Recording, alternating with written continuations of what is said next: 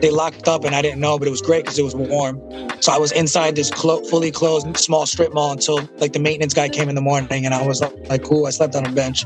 Yeah. What, bro? Pretty good for 2 years. Only 2 times that I got kind of caught out there. I always found a place to go, you know?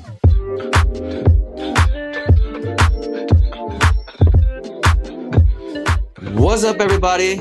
Welcome back to Gamble's Green Room. I'm your host, Mike Gamble, bringing you the people you need to know, the stories you want to hear. Today, I'm joined by a primo of mine from Brooklyn. It's really funny because most of the time I have been talking to dancers and everything, but he reached out and was like, yo, do you only interview dancers or do you speak to us? Like, I'll talk to whatever my friends want to talk to me. So happy to have him here. He's an MC from Brooklyn. He's been from Brooklyn to Norway. Now he's in California. He's an MC. He's worked for Audible. He's actually the creator of a new children's book called Rhymosaurs, bringing dinosaurs and rhythm and rhymes together for the kiddies. It's my primo, as I said, Mr. Orlando Zeps Molina in the house. What's up, bruh? Thank you, Mike. This is fantastic. When I remember when I hit you up, my connection was I'm an MC, but I host dance battles. So is that cool? That was my little way of trying to sneak in. Like, I'm like, because like you said, all your guests that I listen to, I'm like, it's mostly dancers and choreographers and judges. And I was like, but the MC hosts the battles. That's another angle. But but you know what? This isn't even about dance. It's just because I know so many, I know so many artists as well. But if you look at the tag of the show, it actually is dancers, choreographers, performing artists who are in their field. It's not just dancers. So you were the first. Yeah. Actually, you're not. I just had my friend Toli on, who's a casting director. But you're the first MC that I've had on. I made it in. Hey, always got to be a first, right? Yeah.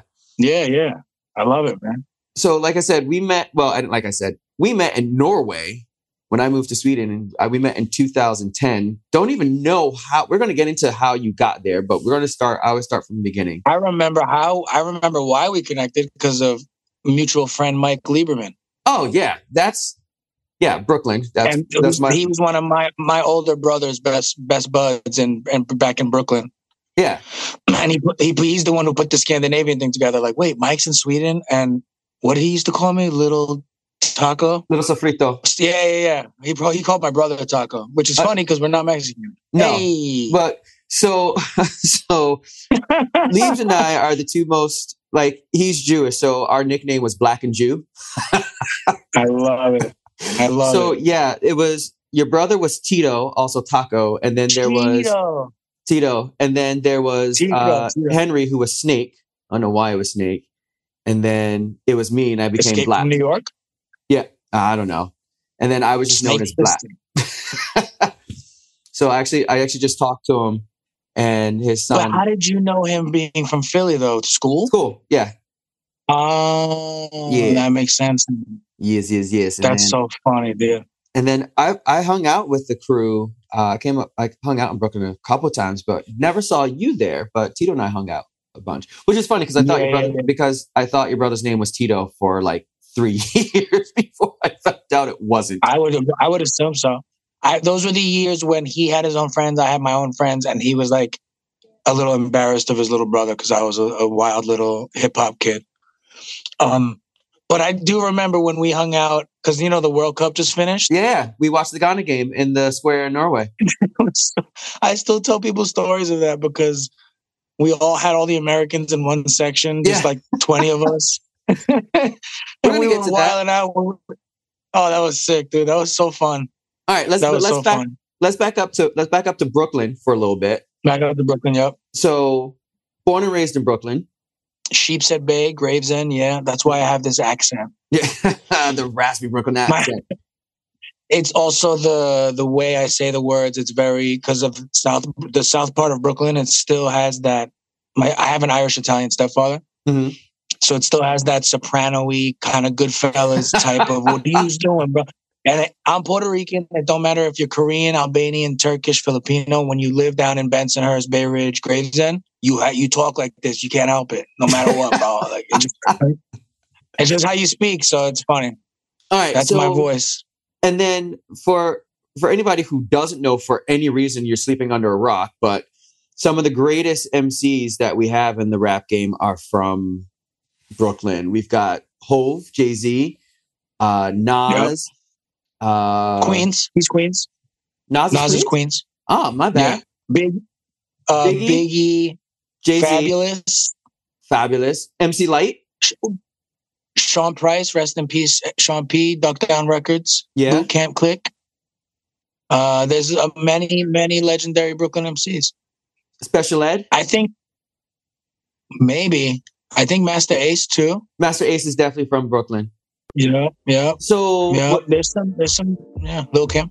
Lil Kim, yes, of course. Can't forget the Queen Bee. So was that your intro into what was your intro into MCing and hip hop? Like, how old were you? Do you remember? I think it was probably, I actually remember vividly, before I got into even rapping, I lived in an apartment building on East 16th Street, Avenue U. Mm-hmm. And the older kids of the Avenue U boys, they would be right in front of the building with a big ass boombox bumping what they loved. So I'm at this point, I'm 12, 13, and it's like 1993-ish, 94, Enter the Wu-Tang, 36 Chambers, Cypress Hill, like Insane in the Membrane, and Insane in the Onyx. Yeah, there was some Onyx playing, a lot of Duck Down. So this is what I was privy to, where here's the funny part, I'm listening to my parents' music. I'm listening to like Nat King Cole and Bette Midler and Gloria Estefan and Linda Ronstadt, you know what I'm saying? Like, because that's what my parents have now. And then at the same time, I hear like Cream and like Nas songs, you know, I'm blanking out on Nas's first album. But the one with like the DJ Premier beats and stuff like that. That wasn't Illmatic. That was the second one. Illmatic. Thank you. Oh, so those were the songs I heard just being a kid in Brooklyn, like playing outside. Mm-hmm. And then my first cassette tape was Onyx. I think it was Back the F Up with the scrunchy face logo on the front. And I remember going to the music shop because I bought Onyx, that album, on tape, and I bought Nirvana and Utero on tape. I was like, I want a rock and a hip hop record because I like both. And I was like, I should buy one of each. It wasn't until high school until kids were like doing like beats on the lunchroom table. So I'm like 16 at that point. Like, yo, Mike Gamble, rhymes you can't handle. My name is Zeps. You call me Orlando, yo. And they're doing beats in the lunchroom. Yeah. That's when I was like, oh, I could rhyme too. Like, it was silly and goofy. It was more jokey raps and rhyming about school lunch and the old teachers. That's kind of how I started. Just like I was like a young Weird Al, just parodying everything. So like my own version of it.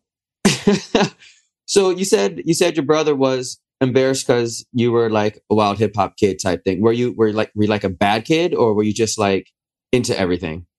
Both. I was into the culture, but I was teetering on the side of bad because I was the silly, goofy one of the Avenue U boys. But a lot of them were doing illegal activity, or I was even unintentionally doing illegal activity, not realizing it because you're 15. Right. So, for example, back then, smoking a blunt in public was taboo. You can get arrested. You can go to central bookings, the whole nine. This is 1998, you know? Mm-hmm. And your 14, 15-year-old brain, I want to be somewhere safe indoors so the cops don't catch me. I can do my little thing, eat my munchies, and then write rhymes with my friends and hang out and do my hip-hop thing. That was my mindset. Get a little baked, write rhymes, freestyle cypher. How can I do that without getting in trouble? Oh, there's an open window of a condo that's fully renovated, and you know there's no furniture, there's no people in there. They won't know. Me and 3 friends open the window. We're smoking safely. The cops don't know. Yay! We cipher in the empty apartment. We leave. That's breaking and entering. I didn't know that. I wasn't stealing anything. I wasn't harassing anybody. I didn't rob anybody. I thought I was doing something smart. It was super actually on the spectrum of dumb. Anyway, things like that. So I was always Angel's brother. Oh, that's Angel's brother. That's that's Tito's little brother, you know? And then when I started getting good at rhyming, then it felt good when it was like, oh, that's Zepp's brother. That's Zepp's brother. And I was like, yeah, I finally do something better than him. He's good at everything. He's the best. Everything yeah, anyway. Where'd you get the name Zepp's from? Graffiti. Just graffiti, man. It was just like a name I like to write. I just like the letters. I actually started writing Taze, Taze. Mm-hmm. I didn't like the T and the A. It just the letters weren't flowing. I liked the Z and the E. I added a P. There was a Zepp in Queens. Like I go to see my grandma and I see ZEP just bombed everywhere. Like, and I'm like, well, I don't want graffiti beef. I've heard stories. I don't want to go toe to toe with another guy for a tag. So it went from Taze to Zepp, and then Zepp's because my friend was like, throw an S at the end, bro. Don't worry about it. It's different. And it was different. So I was like, cool. And then I put the little Puerto Rican flag as the E in my logo. And it just evolved from a graffiti to a rap name. There's no meaning. There's no real acronym. I made acronyms, you know, but Zeps enjoys pizza slices, zooted every possible second. It made, you know, it's really nothing. It was just because it felt good writing as graffiti, and then it turned into a rap name. I tried to have like a rap name like Renegade or Complex or Illicit, or it just didn't feel right. Yeah. So are your tagging skills still up to par? I'm mid-tier. I used it in my children's books. All of the hand styles, most of the throwies and the little straight letter pieces, and amongst my children's books is my style. Yeah. I teach it to kids now. I teach them a very simple technique, how to use pencil and eraser and how to write your name, and then give each letter a force field or a bubble jacket with marker. You erase the pencil part, and then you have instant block letters. So I am using it. It's funny. I got arrested for it. Those same stories I told you about climbing into apartment buildings. I got caught a few times with stickers and tagging with markers, and arrested and went through the system. And now I'm using it to educate kids. Yeah, turn it around, baby. 360, full circle. You know, make a lesson into a lifestyle. Yeah, dope. I'm not doing wild burners or nothing on the side of trains. I'm not that guy. I'm just simple bubble letters to market my stuff and give it the hip hop feel for the kids. All right. Word. Which developed first, your rhyming or your artistry? Definitely the graffiti, because it was just I was already doodling as a kid. So the doodling and the drawing then got funneled into the graffiti. The graffiti gave me my name, and while I was hitting people's black books, going to the post office and taking those blank priority mail stickers to lace those up and slap them around, I was doing that. At the same time, I was listening to the Wu-Tang and the Onyx, and the Bette Midler and the Nirvana and the Willie Colon as well, and like the Hector Lavoe stuff, the Puerto Rican as well is in there, the salsa. Thus, all of the artistry of the music and the graffiti turned into, I can rhyme these little like funny parody things, like I was saying before. Weed Al Dankovich, that's what I used to call myself. Weed I would just change Al Yankovic. Dankovich. Dankovich, bruh. Little puns, double pun conjure. Because every song I would just try and change it into something with trees. All right. But then my friends were like, yo, you could seriously write, bro. Like, stop rhyming silly and try and rhyme more metaphors and try and put more similes in there and like be serious about it. And I was like, all right. And I was like, ooh, this is fun. Like, just writing rhymes and expressing myself. It got me out of the streets. So, all of these stories of Brooklyn and breaking and entering and going to the Bronx and chilling with the real Puerto Ricans in Parkchester and Co-op City. Shouts to Chris Krills. That kid specifically helped me develop and feel like a real rapper because he was so into it. So I was like, I'm chilling with real Puerto Ricans from the Bronx now. And I'm not just like, hey, what are you doing, bro? I'm like, we're real Puerto Ricans. So I was like, I got to step it up. I got to step up my Puerto Ricanness. I got to get more hip hop. I got to be a better MC. You know what I'm saying? So I love that dude. Yeah, there was a wild crew of Puerto Ricans I chilled with, Tone Bone, and then I went to high school with this kid named Efren, and then Mazda Chris 26 and Rick and all these dudes. They all still chill together in the Bronx. They all got kids. They made me feel okay to be like a different Puerto Rican. Nice. Because there's like little subsections of it, you know? Yeah. Yeah, those guys are the best. So then I got real serious. So I was like, I think I can do this. It's not just a joke anymore. I'll jump in a cypher with other MCs, and people were like, all right, who's this funny little guy with the glasses? And it gave me confidence to keep trying, you know? Nice. So now you're in high school, right? Yep. Same time with all those guys I just mentioned, pretty much. Junior year. Did your writing skills, did you parlay that into your schoolwork? Like for like your English class and stuff with all the writing projects, did you try and incorporate or start learning more techniques for your writing for all the similes and metaphor type writing, or like the subtonal messages? That's a mad good question. That's a very good question. That's why I'm the host. You know what? I think I did that unintentionally. I think, I guess I look back now and I did. If any school project asked for anything with poetry or rhyming, I was ready for it. I was like, "Oh, I got this," Nice. And vice versa. Learning simple things of like simile, syllables, onomatopoeia. Love that word. Wordplay and like metaphors. Like you learn all that in school. Mm-hmm. Now it's funny, back to the teaching. Like I'm teaching kids the same thing. So when I teach creative writing to kids, like rhyme writing. Yeah. And now I'm doing that. So I'm like showing them how to rhyme. Hey, can you rhyme gamble with candle? That's 2 syllables. Handle. I like my eggs. And then some kids like scrambled. I'm like, yeah. Do you get it? So I'm teaching that to children now.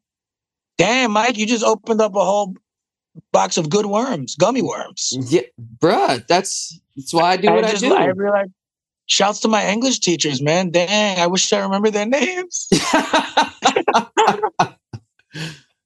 Yeah, thank you for helping me on this path of being an author now, a kid's book author. I guess I've been a writer my whole life. Graffiti writer, rhyme writer, children's book writer. Nice. Ghost writer. J.R. Ryder. Remember Isaiah Ryder? Yeah.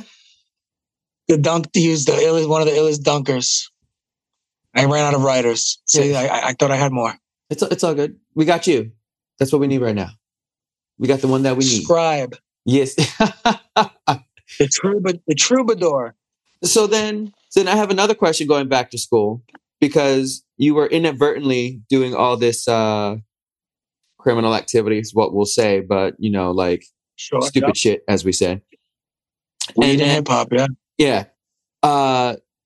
Did you, once you, I don't want to say you turned around, but you know what I mean? Once you got into the creative writing aspect of it, did you see a change in the way that you're interacting in school? Did you become less of the not class clown, but the funny guy?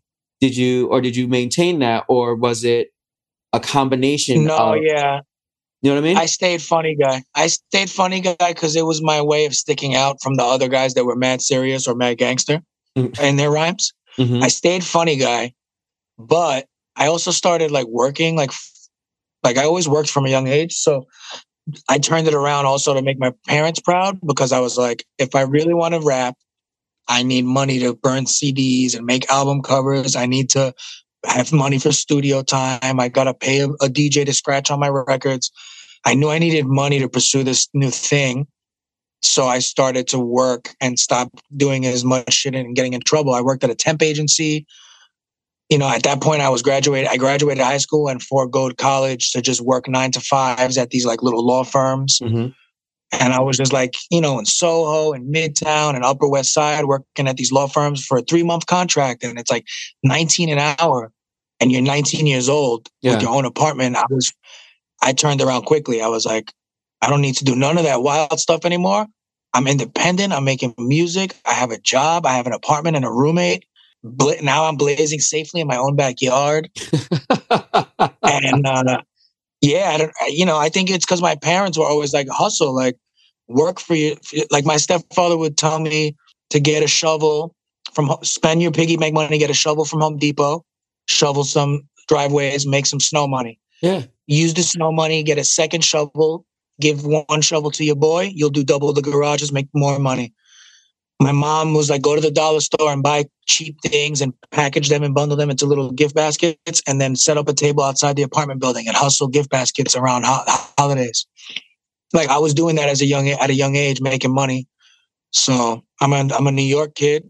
I used to commute to the city every day for school. I went to art and design. So I'm taking the subway 4 years straight, Q train from Sheepshead Bay all the way to Midtown, hour and a half one way. So 3 hours commuting each day as a teenager. That strengthens you as a city kid. It makes you like a tough, nomadic, you know what I'm saying? Like I was exploring the 5 boroughs because all my friends were from, my man Collis was in Staten Island. My man Jesse was in Queens. Chris Krills was in the Bronx, who I spoke of earlier. My man Felton was in Flatbush. So I'm exploring Flatbush with Felton and Rensford and those dudes. So this made me the MC I was because I went from Puerto Rican Brooklyn kid in Sheepshead Bay into like city kid, 5 boroughs kid. I was a 5 boroughs guy now. All right. There was actually a term for that. If you were a b-boy or a breaker or a graffiti guy or a DJ that rocked everywhere, you were called all city. Like, yo, that dude's all city, bro. I remember that term. It meant that you broke out of your borough and you were known around. Didn't matter if you were in Harlem, wherever. Dope. Back up real quick. Did you just call yourself a Puerto Rican? That's what I mentioned earlier about when I went to Spanish Harlem. I have never Castle Hill. In all of my years, I have never heard. And for those that don't understand what the word we just said is, it's another word play, and he's sort of a Puerto Rican. Puerto Rican. Oh my God. I didn't coin that. It's been floating around for like 20 years, that phrase, but I embrace it because I was called it. And I'm like, you know what? I am. My accent, I don't like that drink Malta. I hate it. So that makes me less Puerto Rican. I still don't know how to properly dance salsa, and I have to learn from my wife. That, you throw that in there, but I make up for it in the kitchen. I'm nice with it with the Puerto Rican food. He got the culinary skills. I balanced it out. That's where the sofrito came from. Sofrito Pito, that's my wacky little chef nickname. Yeah. I make it from scratch, bro. I don't play games. Just like my hip hop. Hey. Come on, wordplay all day. Dad jokes.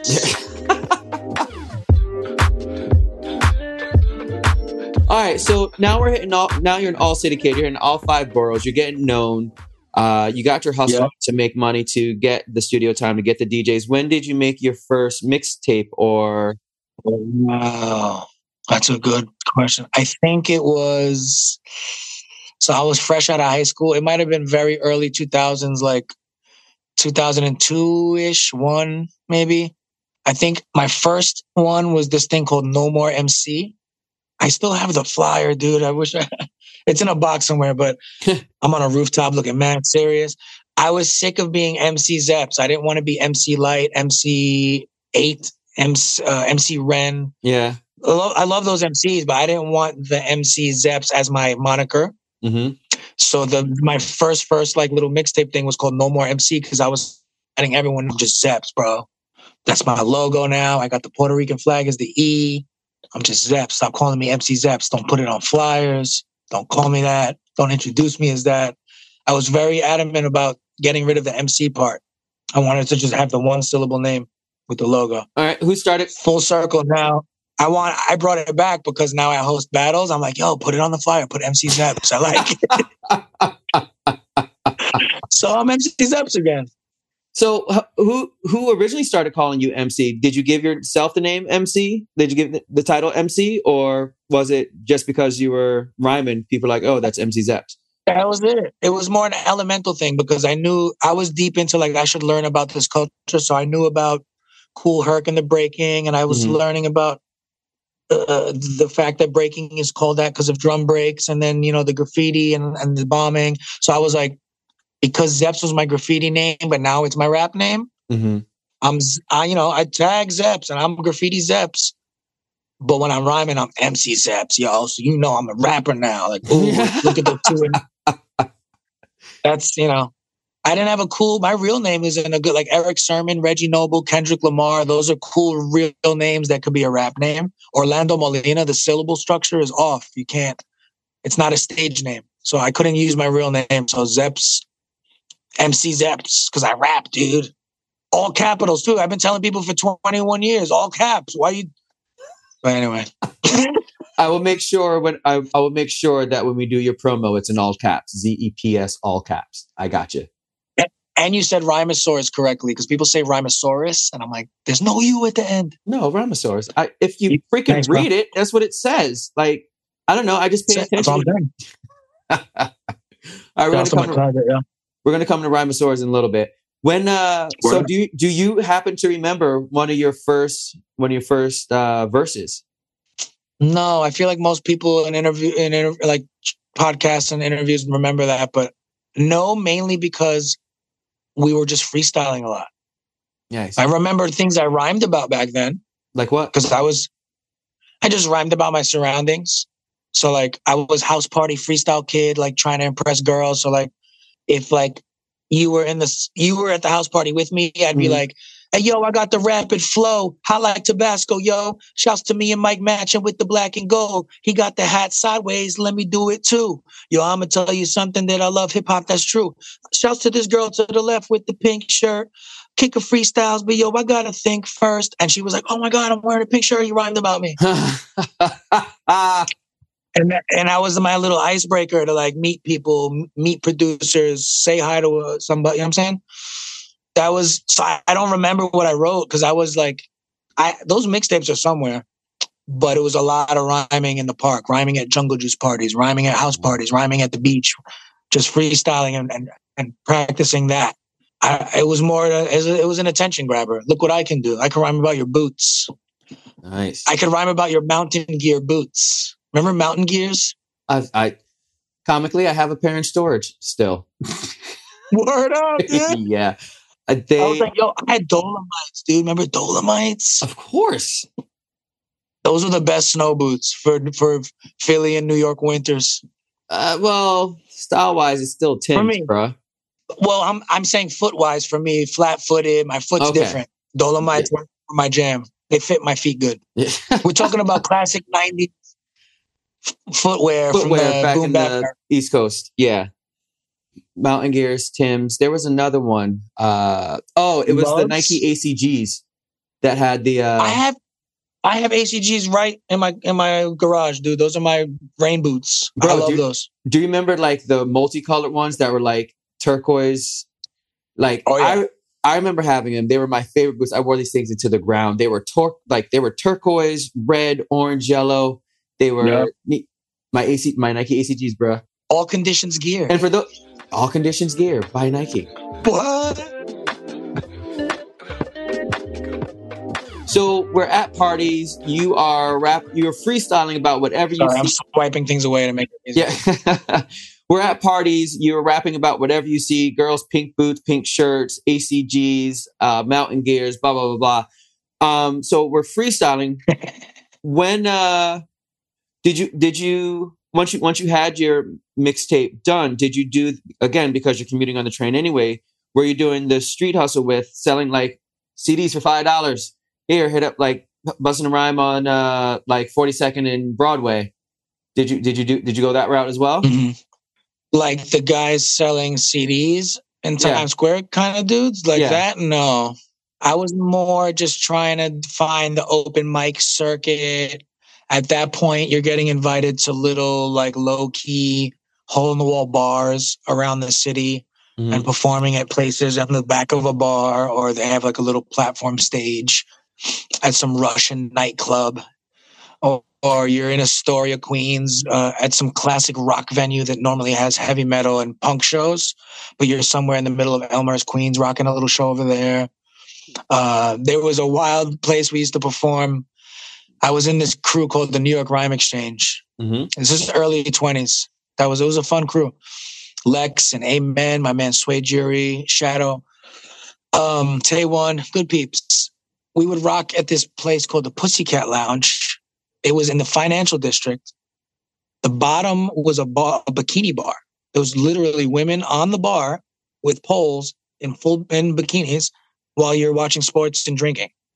And then they had stairs and upstairs with this dope mini venue that just fit like a perfect, like 70 people, perfect stage, 6 sound system bar.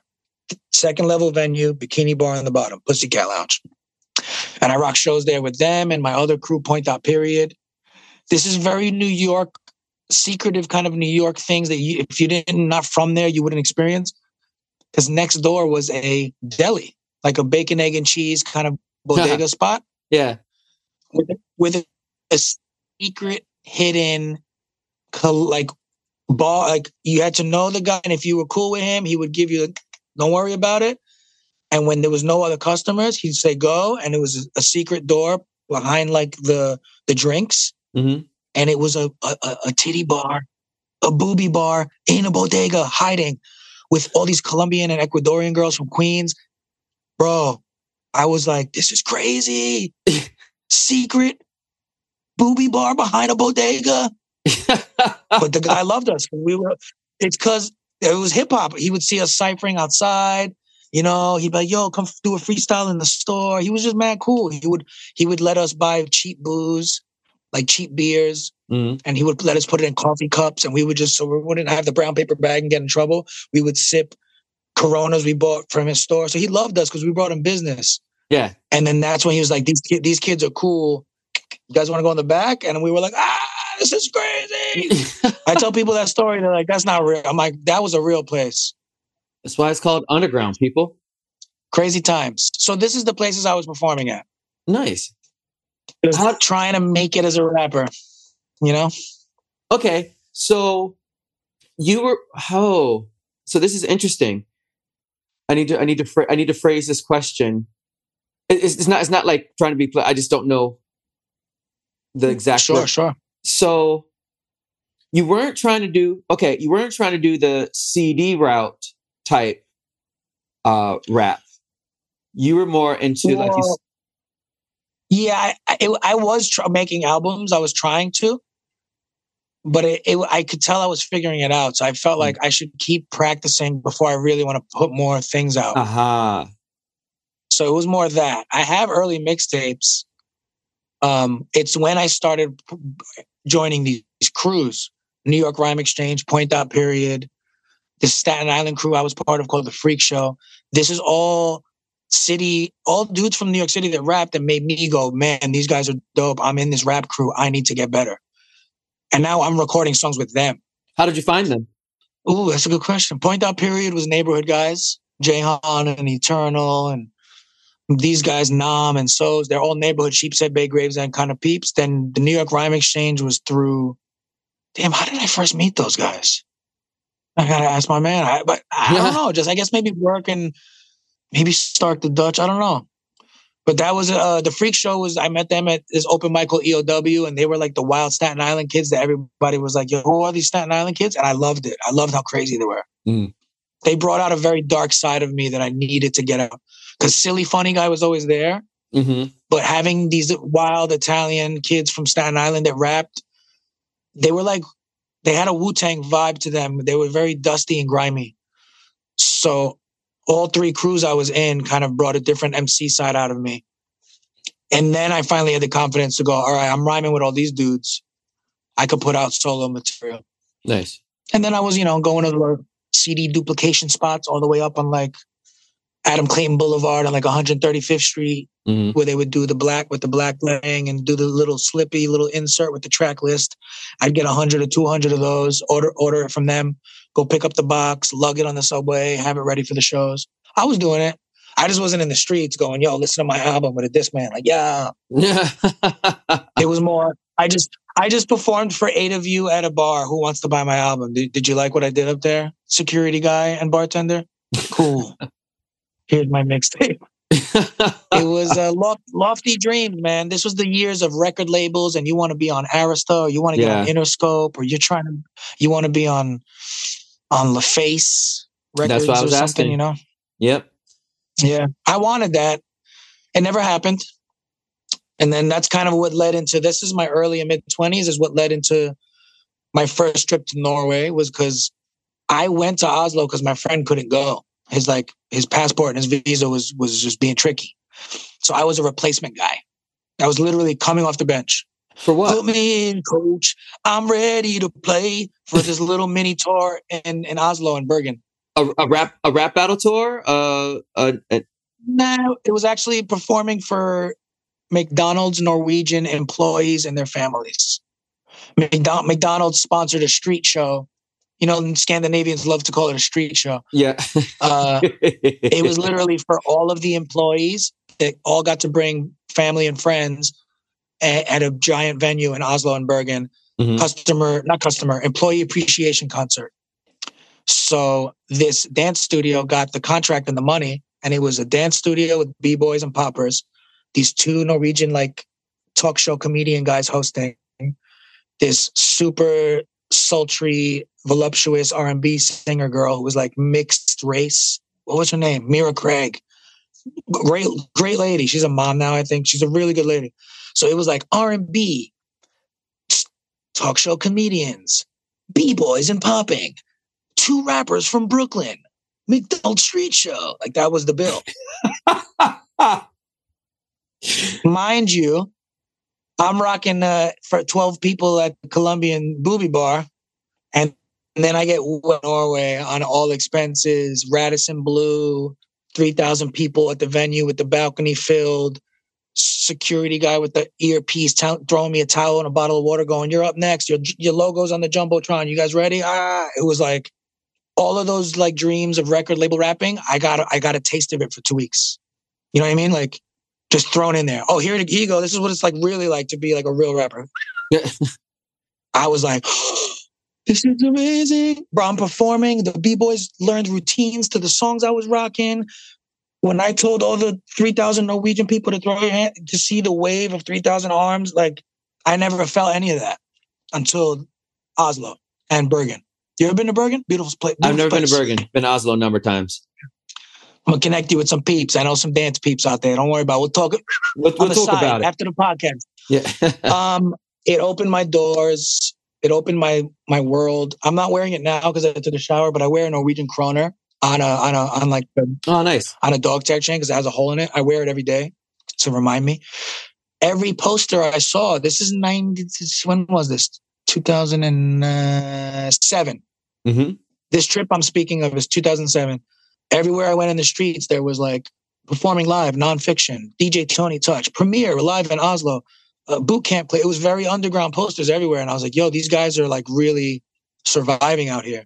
All those OGs that can't fill up a small venue in New York, you can go to Bulgaria, you go to Croatia, you go to Liechtenstein, you're rocking for 2,000 people. You go to Poland, you're rocking for 3,000 people because they love your classics. And I saw how much they love the underground. It inspired me to go, you know what? I'm going to move here one day. I'm just going to change my life and live here and see what I can do in this culture. Since they love boom bap and they love my New York accent and I'm Puerto Rican and I stick out, the odds are better here, the numbers, as opposed to going against the grain and trying to be amongst a sea of Latino rappers in New York City. Mm-hmm. Let me be the one Puerto Rican guy with the thick New York accent in Oslo. Let me be that guy. Yeah. Find your niche. And I went home after that trip and all I dreamt of was Norway. I got the kroner on my neck. I got a new job and I literally was just pretending to want to like do good at this job to make money to go back. And that was my path.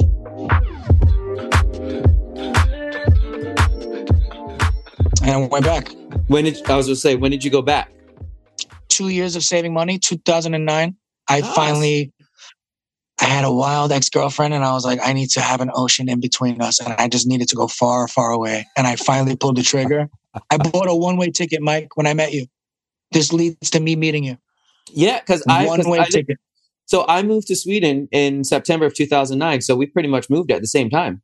Yeah. Dope. And you did like me. I went in the dead of winter because my friend told me everyone's hibernating. You should just be the guy. And he's like, in the winter, all the rappers take it easy. So I went from my birthday. I spent Christmas there, my birthday, through January and February. I did a 3-month stay. Mm-hmm. Then I went back to Puerto Rico to see my family because you have to like go home to do like a tourist visa and come back for another 3 months. I did that for 2 years. Yeah, because you were back and forth Back a and lot. forth. Because when I met you, I thought you were living there, but you were just doing the 3 month. As a nomad. So I was Yeah. sleeping in studios, recording places, cooking for people, crashing on couches, just doing all that. I would go to after parties after the club just to party with people so that the trains and the buses start running again until like 6 in the morning, Yeah. Then I would ride the Oslo subway and sleep on it for a bit, back and forth, stop to stop. It would warm up. I'd go to a park, take a little park nap, wake up, and everyone's barbecuing, throwing frisbees around me, wilding out with boom boxes, and like being, like I'd wake up to people picnicking, and then get back on the phone and go, "Yo, who wants to record? Come to my studio. Boom, take a shower at that studio, record 2 songs, rock an open mic, go to another after party, sleep on another couch." That was my life for almost 2 years. Wow. It was sick, dude. I was homeless. Out of those 2 years, twice I was left out in the streets. And one time I had to sleep in a lobby of a building because they just had heat on. So that was sick. What? And then the second time it was, I kind of got trapped in like a strip, like an indoor shopping mall. They locked up and I didn't know, but it was great because it was warm. So I was inside this fully closed small strip mall until like the maintenance guy came in the morning, and I was like, cool. I slept on a bench. Yeah. What, bro? Pretty good for 2 years. Only 2 times that I got kind of caught out there. I always found a place to go, or just a very warm Norwegians that embraced me and said, "Hey, come crash." I'd make them a little American breakfast, whip up some pancakes, some drinks. A dance studio guy gave me a butter knife and taught me how to open this secret door that had a shower with a locker room and some like a soft pad, roll up pad. It was like for the maintenance workers that have to stay the weekend and work on the building. It was for them. But he's like, "Yeah, this is how you jimmy the lock with the butter knife. I'll hide it up here above the fire extinguisher." I lived in there for like 6 months. What? Just to be around Norway. It was awesome. Which it like makes you appreciate music and art more when you have to bust your hump like that. You were living the freelance artist life, bro.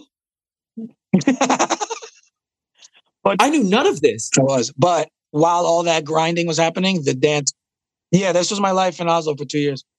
Also, while I'm there, I'm taking buses to Malmo, then going to Copenhagen and rocking in Copenhagen and doing shit. And then I'm going to Germany, because you know how it is when you're in Oslo, everything around me was 45 minutes, an hour, 2 hours away. I mean, Malmo was an 8-hour bus ride, but I would rock a show in Norway, make money, 8-hour bus to Malmo, rock a show in Malmo, boom, go to Copenhagen, go to Christiania. How you doing? DJ Typhoon. I'm rocking at that place called Rust with Camp Low and like Black Milk. It was nuts. Back to Norway. And I would just do that. I'm in London. I was in Germany because a bunch of my people from New York did a world champion. I'm in Germany for a little bit, but home base was Oslo. And I just kept hopping around. Oh, my stepfather would go to, Mike Lieberman remember my stepdad. He would go to Amsterdam, annual trip. I'd go just take a little plane, hang out with Step Pops, rock in Amsterdam, go back to Norway. Sick. What? All right. But go ahead. No, go. I remember. I was going to say, because now it connects to the dance world. I was scraping by with that because I wasn't getting really paid a lot to warm up for all the American like rappers that came to Norway. I was the warm up guy. Back. Yeah. It didn't pay nothing. It was when the dance people were like, "We need an MC. We need a guy in English because there's people from other countries here. We can't have a Norwegian host. You're good at freestyling and just kind of working the crowd." And they all saw me like warming up for Method Man, killing it for 1,000 people and doing freestyle crowd work. And they were like, "Oh, snap." And I knew a lot of the dancers because of that first trip. Yeah. I knew a lot of the B-boys. And I said, you know what? I'm a man of culture and I want to call myself a real MC. I will not be a real MC if I don't tackle this new thing. If I don't try and be a dance battle host, I'm just a rapper. Let me really become an MC now. Mm-hmm. So I will always love the dance community and always have a big heart for that first dance studio, Oslo Street Dance, Kimmy and Stieg. And then also Soul Sessions gave me my first battle. Yeah. They were the first people ever to go, "Yo, you want to host a battle?" And I was like, word. It was whacking and popping. And I went on YouTube because I didn't know what whacking was. And I YouTubed it and I watched it all night just like to study. And I was fascinated by whacking. I was like, this is beautiful. The arms and the elbows. Anyway, first battle, Oslo, underground basement club, whacking, popping. I met this ill chick named Ida from Denmark who was like a whacking kind of queen. And I just fell into this world of dance battles. And then they started doing their big annual, annual gig that was like 3-day festival. You want to host that? And then my mom got sick, so I had to go back to Brooklyn. And I was like, sorry, guys, I live in New York again. I'm being a good boy and being a good son. And they're like, we'll fly you. Well, I have no couches to crash on. Put you in a hotel. I'm kind of broke too. Per diem. And we're going to pay you. And I was like, oh, I'll be there. And that was about 2013, where annually I'm in Norway hosting multiple dance festivals. And that's like this recurring gig. I'm working at Audible now. I'm doing both. I'm like 9 to 5 guy using my vacation time to go host in Norway. And that was my life that was great. And then COVID. Okay. Hold on. So I just did a very, very fast. No, it's okay. I'm gonna bring it back and connect. And it says what I want to do is connect. One thing is that I was going to ask you if it was Stig, because comically, the first time I was in Oslo when we met that summer of 2010 was when Stig brought me over for a workshop with Nick the Nerd from Denmark. So my first gig was at Oslo Street Dance, teaching a workshop for 3 or 4 days. And that's how we met. So it's really interesting. Right. It's really interesting that we both had our first intro into Oslo dancing from Oslo Street Dance with Kimmy and Stig. Yeah. He passed away. Rest in peace. Yeah. I don't know if you know that. He passed away a couple of years ago. He had. I named my new B-boy Rhinosaurus character after him. Oh, nice.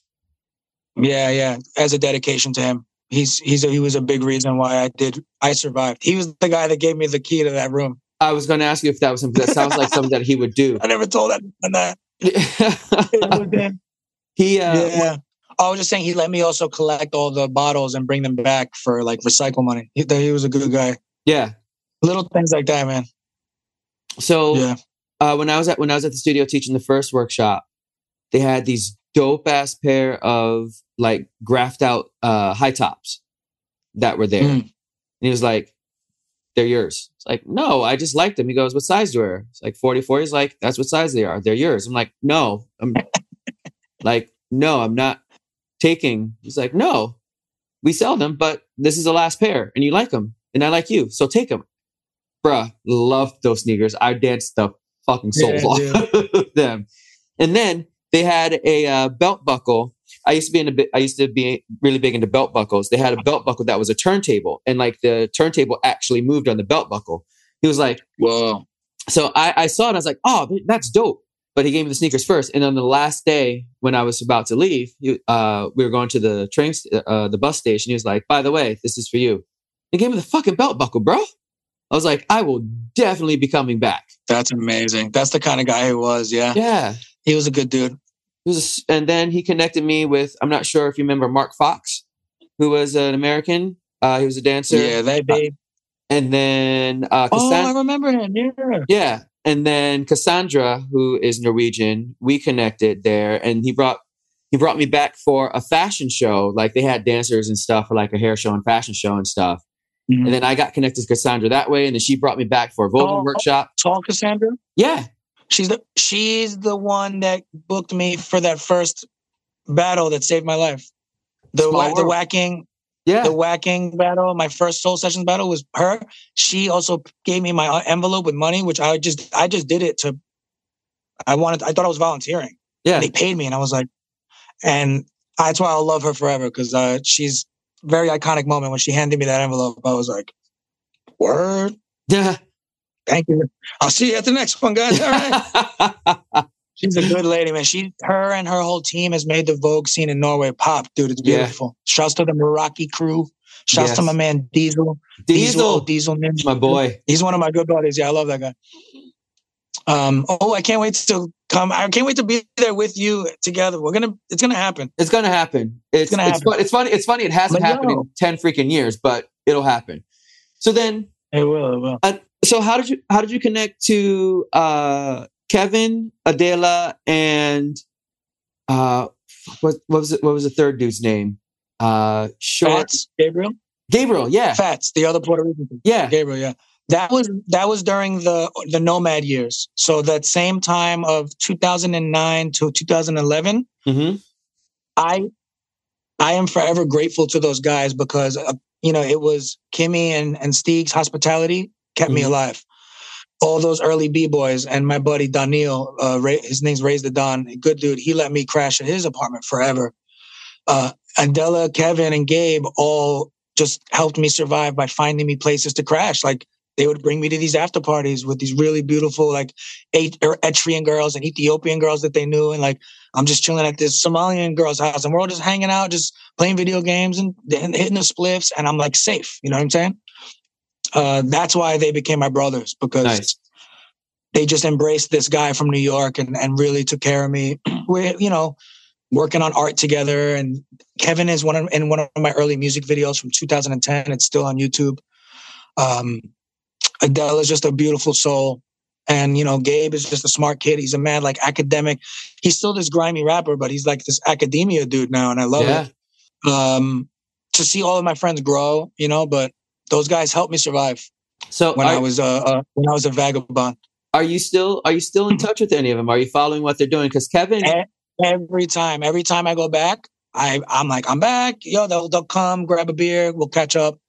They're also busy. Like, Kevin tries to come to my shit, but he's like on Broadway. Yeah. Or Adela's like, I'll be there. He's like, I have an audition. I'm on a TV show. And it's like, do your thing, bro. I'll see you next year. Yeah. Kev had a nice. huge. Kev had he was on one of the singing competitions last year in Norway, and like those small kind of Eurovision type contest things. Yeah.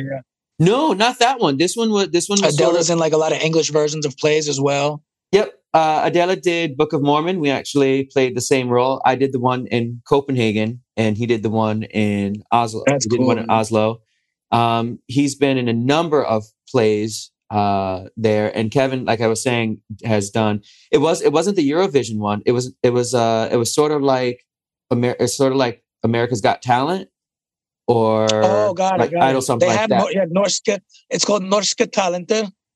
That's their version of it. They might not have been that show, but he was on that too. Yeah, I was on that back in the day too. So I love seeing these dudes rock. I'm so proud because again, I was introduced to this crew by meeting up with you, and then we became friends, and then World Cup. Yeah.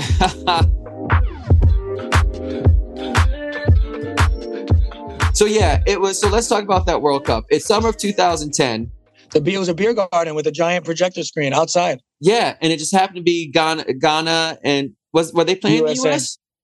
Yeah, that's why we went. It was so dope, and I was like sort of secretly rooting for Ghana anyway. But it was just. I remember vividly a lot of that day because the Africans were on the bottom area with their drums. Yep, and they were playing congas, wilding out.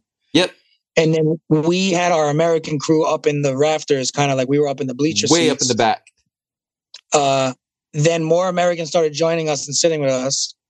And then when we tied the game, my favorite part was when we all started a USA chant and it got real loud. And then they were booing us. And then one of the random guys that we didn't know him and me, I remember screaming out, he was going, "You love us. We started hip hop." And I was like, "And Hollywood, you got movies and The Simpsons because of us." And then he was like, "Chinese food delivery." And I was like, "Burrito." And we were like, "Wait, that's ethnic food that we just stole." Pizza delivery. And I'm like, "Wait, that's Italian. That's not us either." And we were like laughing about that because we're bragging about all this stuff that Americans brought to the table. Hollywood and hip hop is huge. Yeah. We did create that. Hip hop, rock and roll, like Europe went and ran with it and made it better, of course.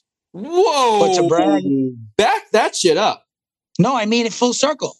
They think about like how Europeans embraced boom bap. You can still go to Colombia or like Budapest, and there's like someone with an MPC scratching with an SP1200. Like that's what I mean. Okay. They took it, kept it alive, and then Okay. now the world does it. I don't Okay. mean better. We're still the originators. I just meant I like that you can go to pockets of the world and there's still people doing the four elements the way I love it. Okay. Doesn't mean that The they do it internet better. changed it though. You know what I meant better. Like they took it to a better place because I like that it's global. I love that it's Yeah. You can go to Mongolia or you can go to any country that has electricity and someone is doing some kind of rhyming and beat making. I love it. So I'm into world hip hop. I'm so happy that breaking's in the Olympics. It's crazy. Have you ever been to Japan?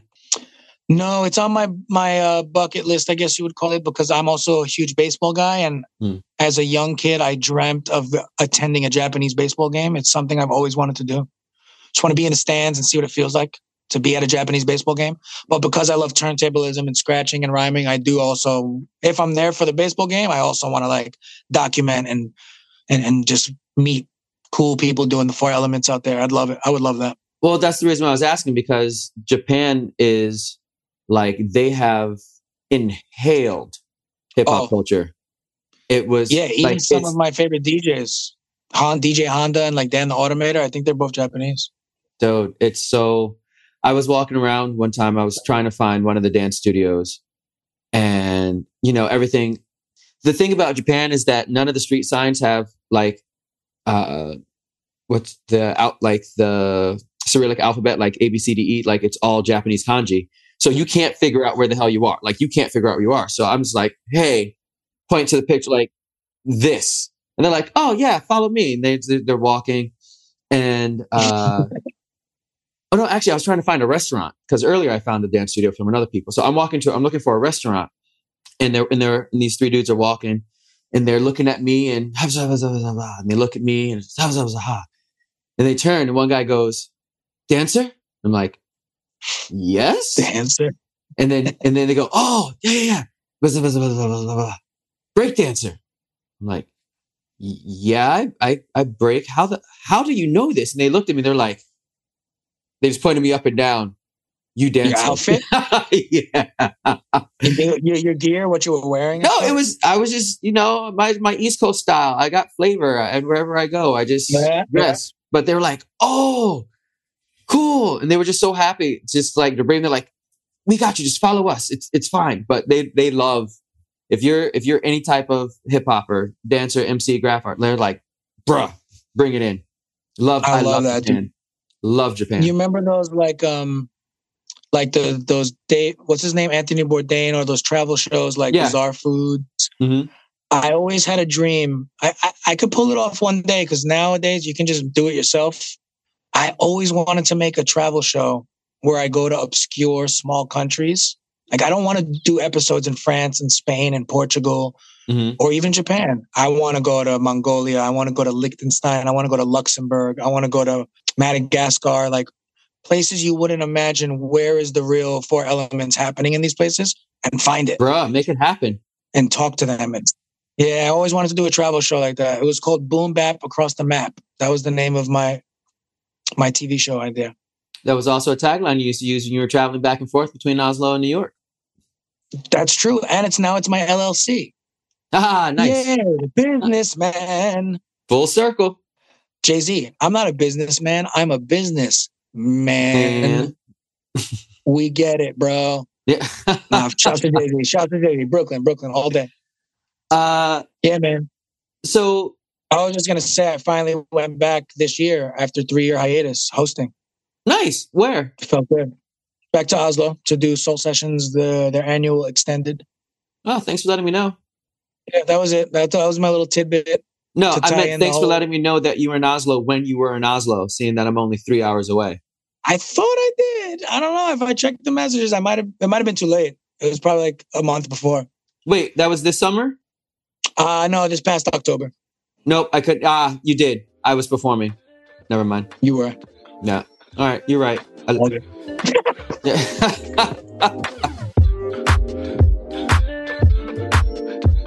So it was 2014, you said, that you had to go back because mom was sick? Pretty much around that time. Yeah. 13, 14. My brother moved to Massachusetts around that time to start his family. So I had to be around more for my mom. Mm-hmm. And it was good because I fell back into working and, doing the temp agency thing. Mm-hmm. I was fresh off these wild European, just the best time of my life pretty much at that time. And I had to settle back into New York and get back into that grind, which was different and, a new challenge. And then luckily within half a year of being back, I got the Audible gig. So that was actually 2012. I got Audible. How'd you get hooked up with that? A very, very dear friend of mine, Emil Dave. That's how we pronounce his last name. His last name is Dave, but we say Dave to make it ethnic because he is like of Indian descent, I believe. But then people always in emails, they would just be like, "Hey, Dave, I'll meet you at the conference room." And they all thought his name was Dave. Anyway, but Emil he was a dope engineer at these studios, and we got cool through like a tree man, through a, Connect. Mm-hmm. And then he would just be cool and record us. Like he was one of those guys that liked how we rapped, so he'd record us for free and do these beautiful mixes and masters on our songs and made us sound great. And he started working at Audible, and then they needed like a temp guy.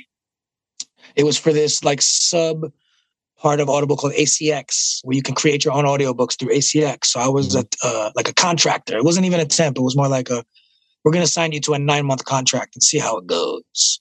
And he saved me. Again, it was like a series of people just giving me opportunities, and I ran with it.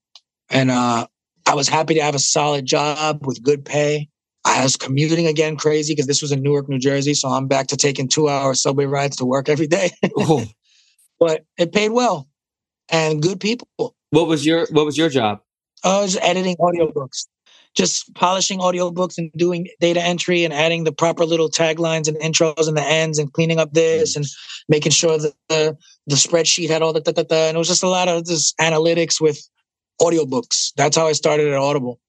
But that team they gave me such freedom. Like my man Charles Clerk and Nicole and my man Scott Jacoby and that whole team, dude, Jason, the OG of all of them, Ayalvo, he's not with them anymore, but they all really let me spread my wings and like let me use vacation to go back to Norway. They let me use a sick day to go on Late Night with Jimmy Fallon.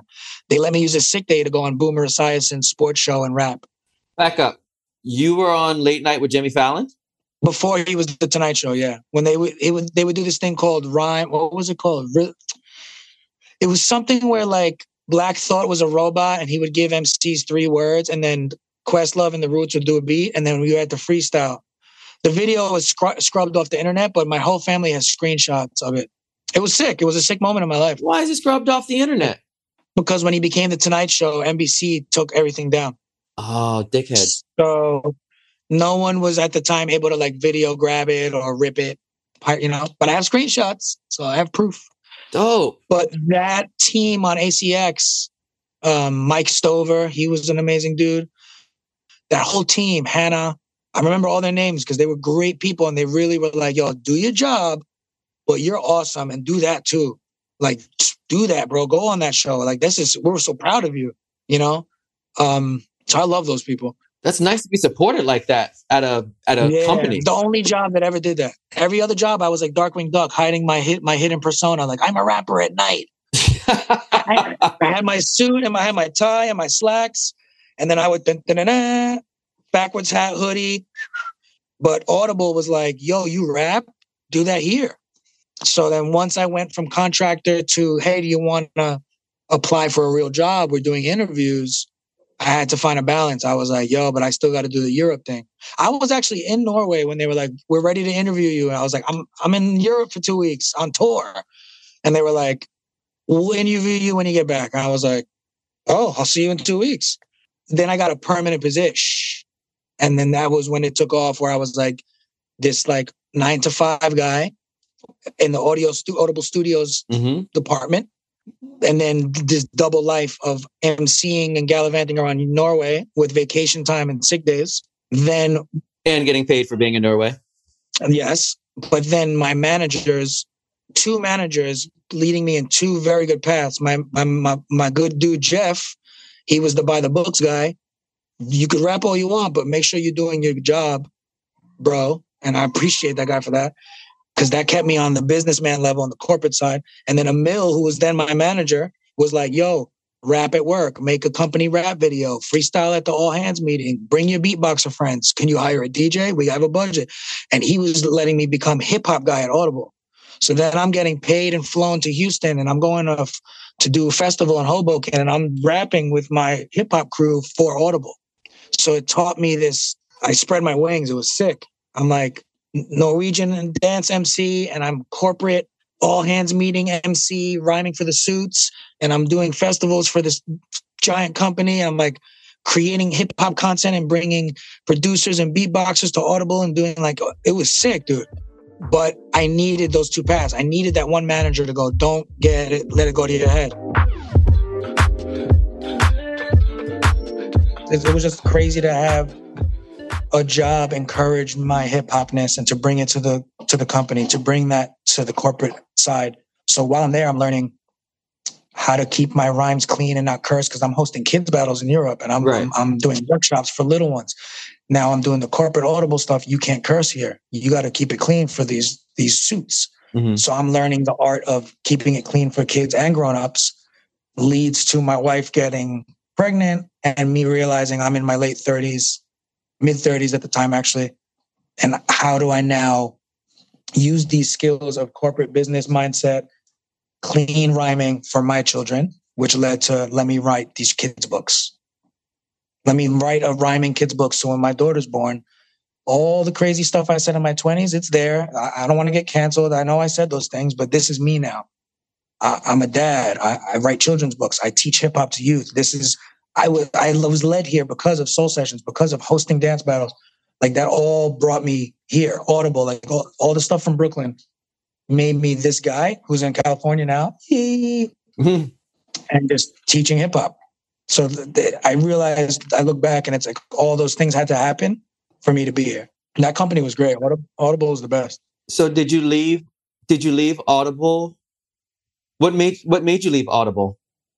Coming here, my wife was kind of sick of the New York grind because she was doing a lot of like, working here and there kind of stuff. And she's like, I want to be close to my family. I want the kids to have cousins and aunts and uncles and grandma. So they're all in Stockton. And I was like, word, I'll switch roles. And that's kind of what I did. I said, I'll be stay-at-home dad. And if you want to give it the career thing another shot. And she's been doing great. She's been at the same company for 6 years. I've been a stay-at-home dad for 5 to 6 years since I moved here, and I'm just running my own business with the kids' books, and I'm making sandwiches and driving the kids to school. I got my license here. And then, weekends and nights, I'm doing my children's book, and I'm doing events and literacy for this and library visits and school assemblies, and it's awesome. I love it here, man. California was like good for my soul, having a house in a backyard during the quarantine and everything, Dope. It was a big deal. Yeah. So how did you and your wife meet? When did you and your wife meet? This probably right before my journeys to Europe, we became homies and we met in San Francisco. I was out there for like recording and performing at a show, and she was at the same venue. And they were having a video release party because they shot the music video at her apartment. So that's how I met her. I actually gave her my CD, a compact disc. Remember those, Mike? A compact disc. I gave her my CD and I had my phone number on it. So we just became friends. And then she started visiting New York to see her best friend, Ashley. We were just homies, but we had fun together. So then once I was coming back from Europe and staying in the States again, I would go to LA and just stay with her and just chop it up, hang out. And then we fell in love. Aww. She then moved to New York to be close to her best friend and me. And we tried to see what we could do. Mm-hmm. We had the baby in Brooklyn. Sully was born in Brooklyn. And then we moved to Stockton. So she moved here. We moved here when Sully was like 5-6 months old. But she still got it in her blood, right? Sultana, show me your hand. Yo, bro, show me your hand. What are you doing, bro? What are you doing, bro?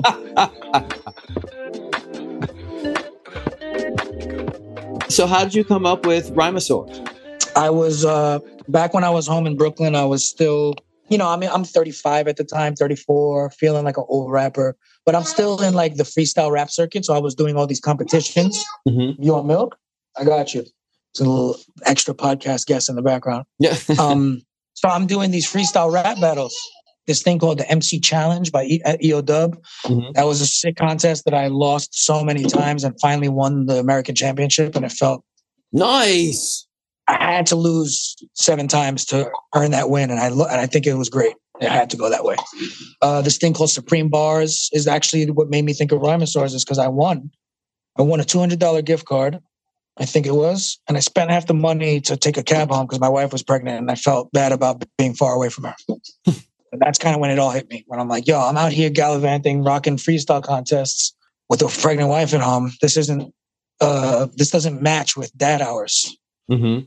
You know, how can I rhyme and be a dad? How can I rhyme and not be out till 3 a.m. at the studio or at a freestyle contest? Write a children's book.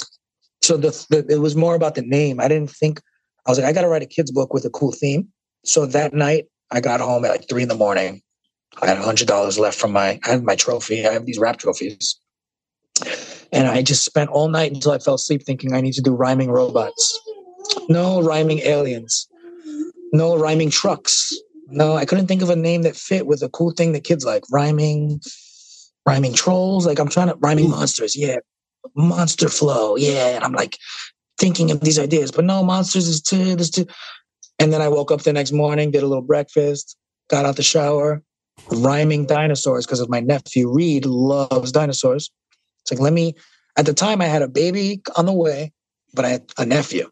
So the baby inspired me to do kids content, but my nephew inspired the dinosaur side. That was the inspiration. My nephew, as cute as him, made me say, I think I need to do dinosaurs, rhyming dinosaurs. And I kept saying in my head, rhyming dinosaurs. How do I mix that? And then the name just popped in, boom, Rhymosaurs. I spelt it out. I was like, yo, this might be it. I Google it, doesn't exist. I went that very minute, I went on LegalZoom because I had a job. I was working at Audible. I had money. I trademarked and copywrote the name. Dope. Well, no, sorry. I copywrote the name. My buddy at Audible, Jason Merlino, designed the logo. And that very week, I then trademarked the logo. I protected the logo and the name. It's mine. It's legal. And then my brain went into overdrive. I was like, Rhymosaurs, this is it. My children's book series.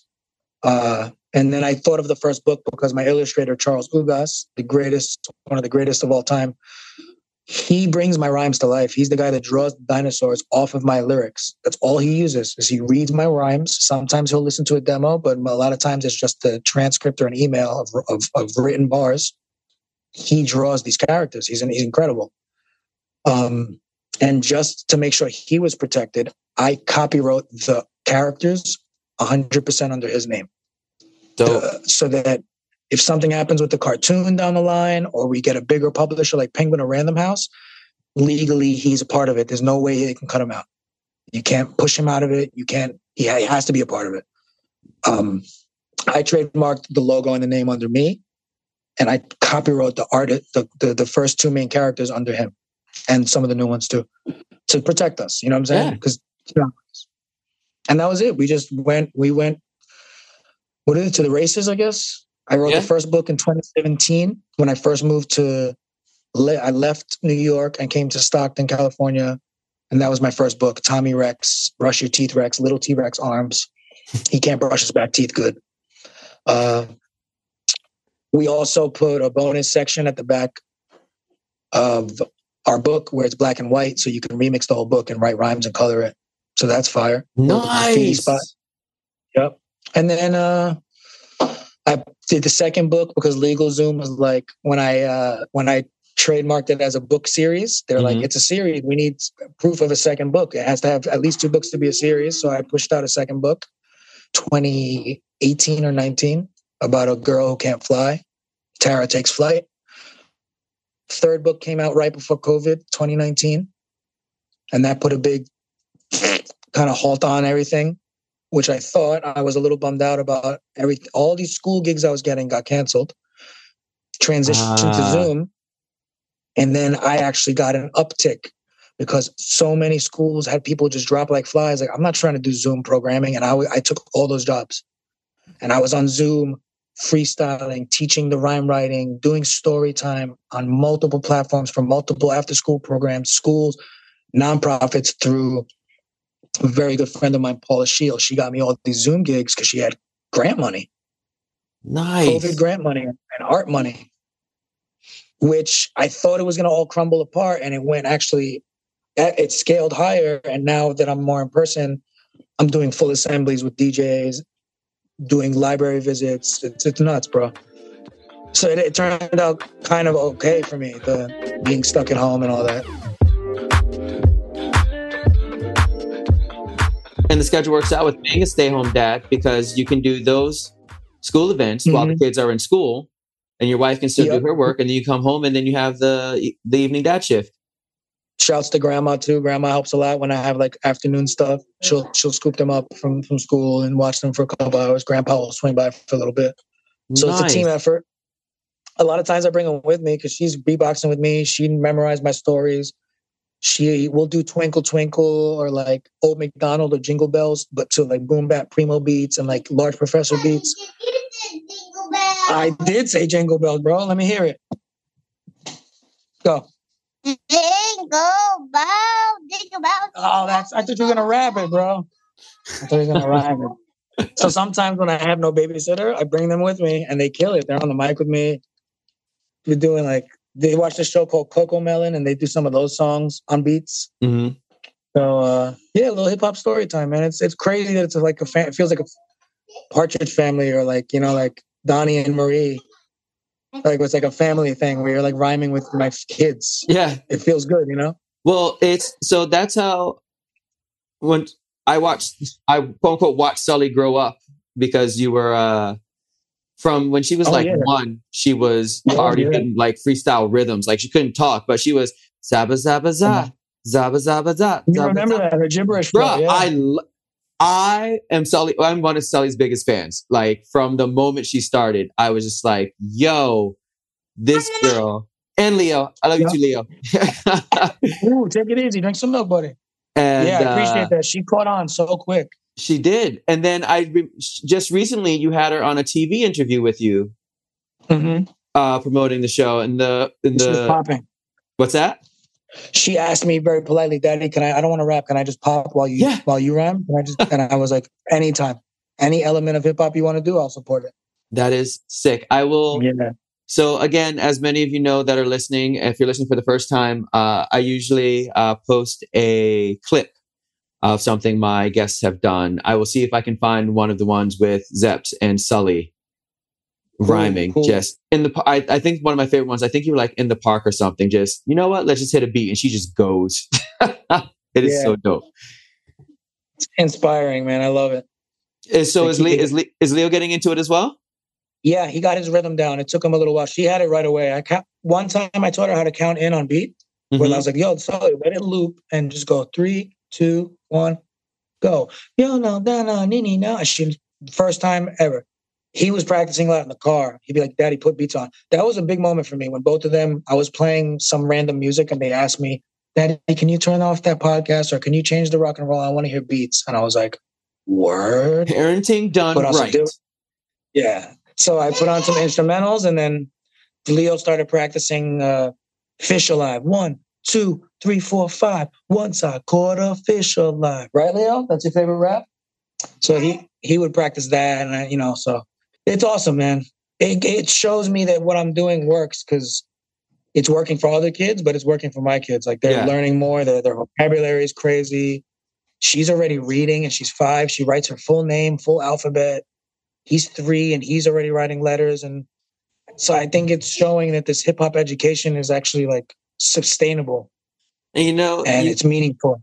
You've just hit a major point of contention for me when it comes to governmental and political ideologies about the arts. Because as you know, most every government around the world is cutting funding to arts. And I'm like, do you not understand that our society would not be where it is without the arts? What do we use to teach kids? Insane. How to say their name? It's music, it's rhymes, it's rhythms. Yeah. Only thing we do, how do we teach them the coordination? We teach them silly dance moves. It is art.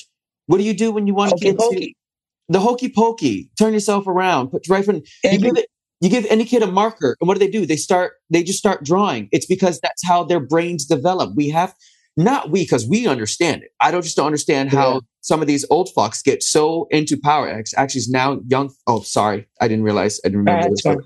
They know Daddy has a foul mouth in Brooklyn. These people, once they get into political power, is like, oh, we're going to stop funding the arts. I'm like, well, then you're not going to have any designers because they don't know how to design anything. You're not going to have any writers because they don't know how to write. They don't know what an alphabet looks like. They don't know how to draw. They don't know how to read. Our basic language isn't art in itself. No musical composers for your soundtracks for the movies we love. No movies because you won't have any actors. We won't have any costume designers. We won't have any set designers because no one knows any color theory. No one knows anything because it's all art. You're right. Robots. That's what they want. But every single one of them try and take away their opera. It's like, you're not touching my opera or my wind symphony orchestra. I don't, then fund the arts. Because without any of the arts, none of these people would exist. You're right. I did get a few art grants during the past couple of years, and that helped me a lot when I was kind of down and out. I applied for certain grants because I'm doing music education and stuff for kids, and that was awesome. I got a couple of those the past couple of years for a couple grand, and that was keeping me going, and I was able to keep doing events for kids, and so it's out there. It exists.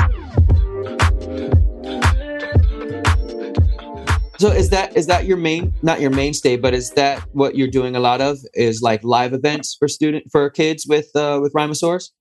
Yeah, it's like a kind of rotating combo of either I get hired by a school district or it's people with nonprofits with grant money that have to apply that money in a specific way where it's like, hey, I got this grant, a music grant, and it has to be something for children, low-income kids with music. And I'm like, I got you. That's me doing story time with my DJ. Boom. Sometimes it's a grant for, we need to do arts and crafts and so show kids about street art and murals. That's the specific thing for this grant. So boom, we'll do a thing. I'll hire 2 graffiti writers to show kids bubble letters and how to shadow and do 3D. We apply. So it's a mixture of school visits and then also nonprofit collabos. And then as a rapper, 41-year-old rap dude, I work for this super dope company called Event Rap. And this guy during the pandemic was getting Zoom meeting gigs where we have the camera off, fly on the wall, taking notes. And at the end of the Zoom meeting, when everyone's tired and wants to just sign off and go back to jammies, this is in the pandemic, we then go, special guest, yo, check it out. Shouts to Maria. She's so astounding because she works hard with Jeff from accounting. Maria in HR. She's the best. Shouts to Steve and shouts to Jeff. And I'm like rhyming about this company and all the cool people that work there.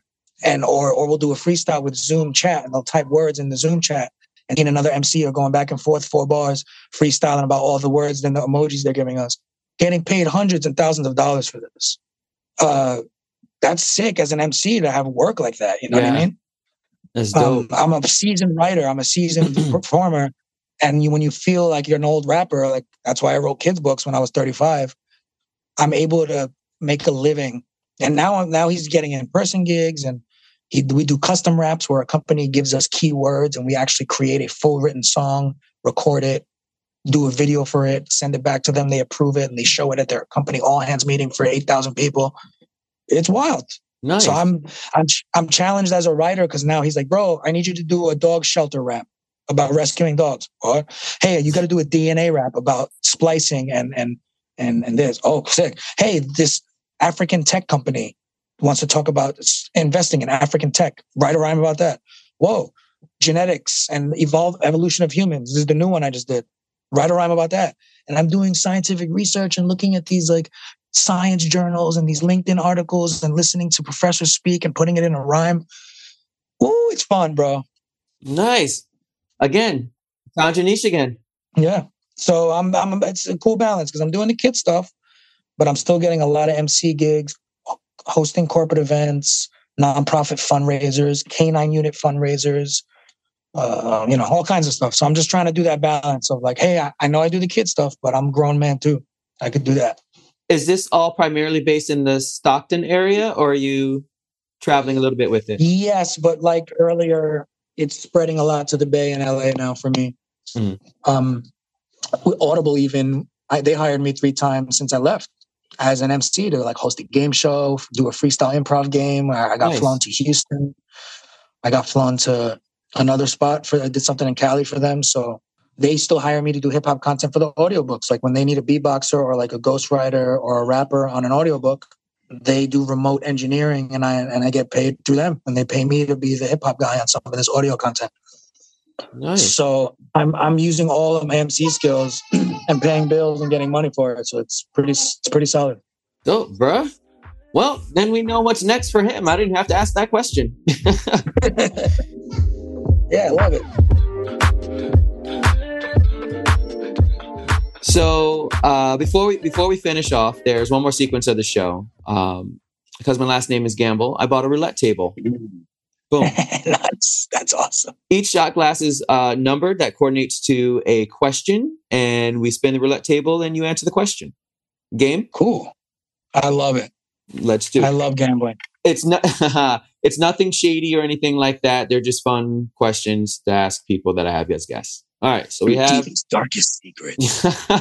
I should probably put that one on. I'm gonna have to update the list soon.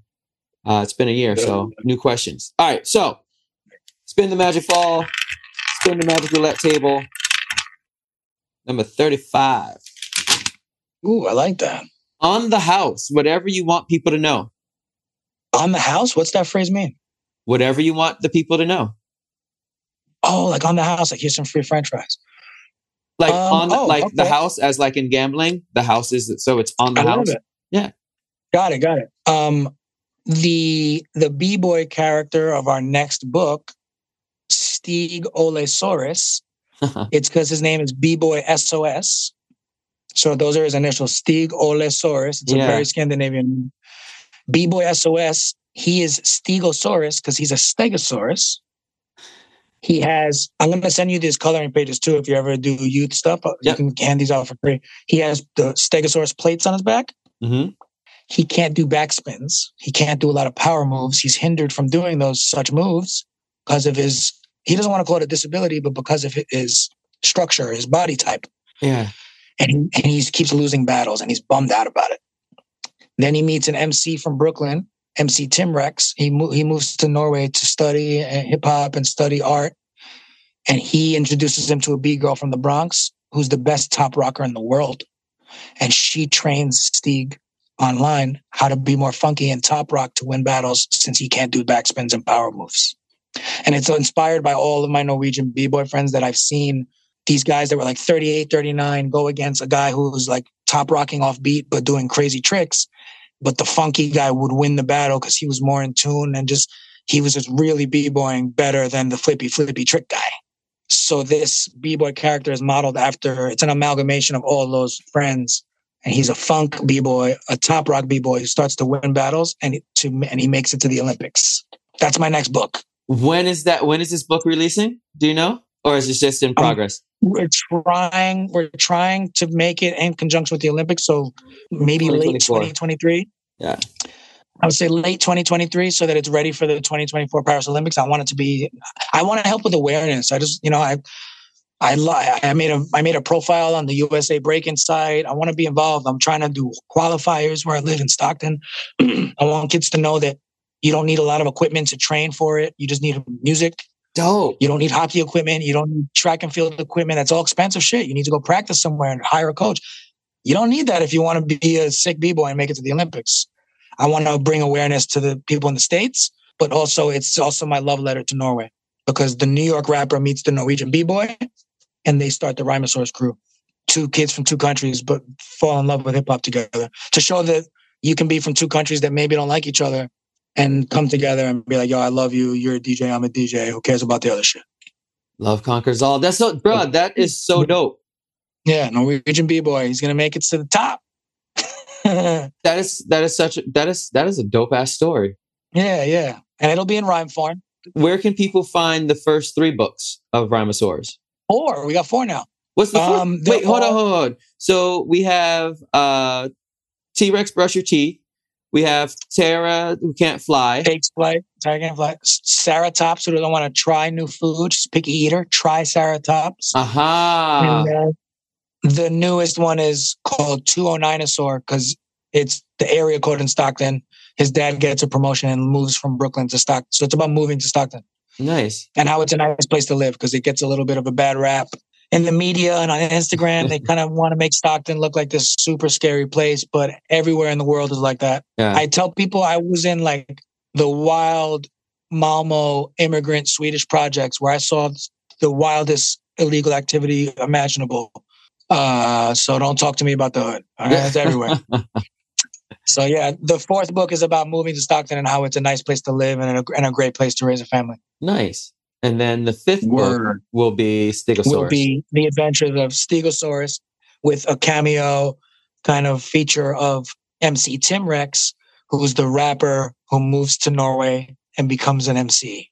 So it's all loosely based on me, versions of me. It's very autobiographical, but with dinosaurs. Nice. And where can people find these 4 books right now? Amazon is the best place. If you're anywhere international, they'll ship it anywhere. I published with them. So nice. It's like a big business that feels like it might be crushing small business, but it's also a big business allowing a small business to exist. So shouts to Bezos. Nice. And then if people want to follow your adventures of boom bapping across the map, where can they find you on social media? Instagram, Rhymosaurs has rhymosaurs.com. We have that. We got the website. It's hard to spell sometimes, but you could probably see it somewhere, or Michael type it up. Yep. And RHYMOSARUS.com, Rhymosaurs. Yeah. And Zeps, I have albums and singles on Spotify and videos on YouTube from my younger days of my raunchy, crazy songs I used to make. You could see what I used to do. I used to battle. I have rap battles on YouTube, but I'm still putting out content now and doing grown man rap. I stopped cursing. Grown man rap. I love it. All right, Will Smith. I stopped cursing, Mike, on purpose. Nice. In all my songs, I just took it out. No more. Don't need it. Yeah, that's what Will Smith said years ago. Yeah. Occasionally, I'll let it fly if it makes sense for the punchline, but 99% of it is clean now. Nice. It's a good challenge. Yeah. So it's Amazon internationally for the Rhymosaurs books. We have rhymosaurs.com. That's a website you can follow. You have, is Rhymosaurs on Instagram? It is. Same tag, same name. At Rhymosaurs. And then Zeps, to follow you. Just Google me. I have Instagram. It's Zepstagram. But if you just Google Zeps, a lot of my stuff comes up. I tell people that's my website. My website, google.com. Dope. Yeah. I still do rhyming here and there. It's fun. I'm putting out a couple projects this year with some producers. Nice. It feels good. Sweet. Be rapping on Willow one day. Thanks, Mike. This is fun. This felt like free therapy sesh. It was nice. My peoples have stories to tell, and they need to tell them. We never really have it because so my biggest thing is that, many times these are interviews, and interviews have a certain thing they want you to say or to get through, or a point or a storyline. I'm like, we went through so many, like you even were like, I never thought about that. That's what I want. I want to get I want people to have real access to my guests so that they feel like they're in a room having the conversation with us.